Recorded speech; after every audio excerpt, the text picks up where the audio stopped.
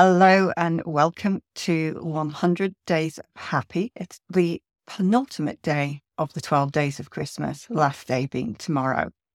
We're coming up to Christmas Day, and I've put out an offer for some reach out calls, which I'm closing tomorrow. So if you do want to book a call, please do use the link and book a call in advance. I don't want to be kind of on call, if you know what I mean, on Christmas Day. So I will only be taking anyone who's booked by midnight UK time tomorrow.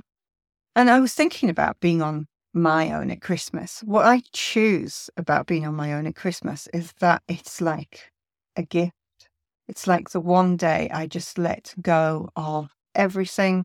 I let go of all the shoulds and musts and coulds.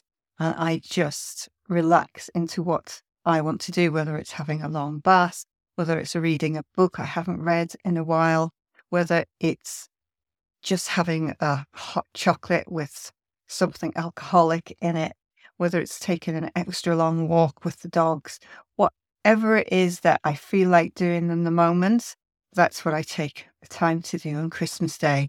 And because everything's just about shut down everywhere, I kind of rest in that peace and knowing that nothing's waiting for me.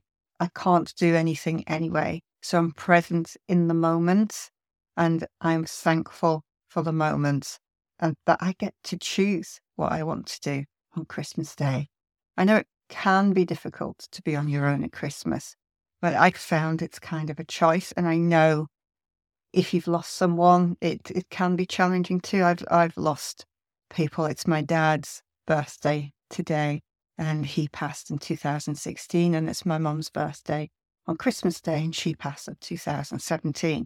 So what I'll be doing tonight is having a wee drink of brandy in memory of my dad, and on Christmas Day, I'll be thinking about my mum.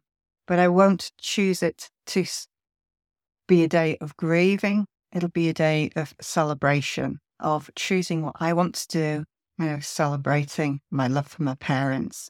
So I encourage you, rather than getting tied up in a depressed state or a down state, to really celebrate in some way, celebrate yourself, celebrate the opportunity to just do whatever you want on Christmas Day.